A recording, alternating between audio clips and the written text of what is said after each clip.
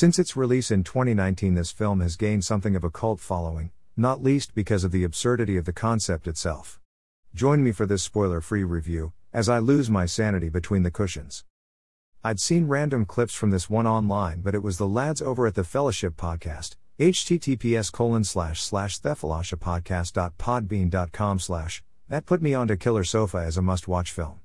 The lads are yet to steer me wrong when it comes to recommendations, so I must admit I was excited to get this one underway. When a Dybbuk-possessed reclining chair becomes enchanted by a girl and starts committing crimes of passion, a couple of detectives find themselves fighting their own demons while trying to solve this strange case with the help of a disgraced Jewish rabbi and an eccentric voodoo sorceress. Written by Midnight Shepherd Productions.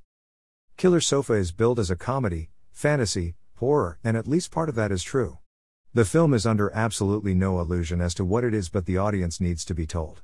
It toes a thin line of camping it up but manages to stay true to itself throughout the runtime. Killer Sofa is at least consistent. The wonderful and distinct Kiwi sense of humor is in full effect but unfortunately misses the mark. I'm not going to be that guy who points out that it's a recliner and not a sofa. The novelty factor of this film is a huge selling point, but outside of that there's not a lot to get excited about. The shots of the sofa menacingly watching from a window or balcony is what carries the film. Beautiful idea, but maybe doesn't have the legs to carry it for 1 hour 20 minutes.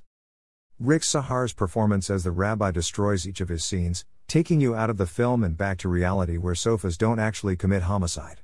Despite this and the film itself, there are some great performances. You can actually see around half of the cast spinning gold from shit. The other half? Well, they needed places filled. This film is awful. Not even awful in a so bad it's good entertaining way. It just doesn't have a chair leg to stand on.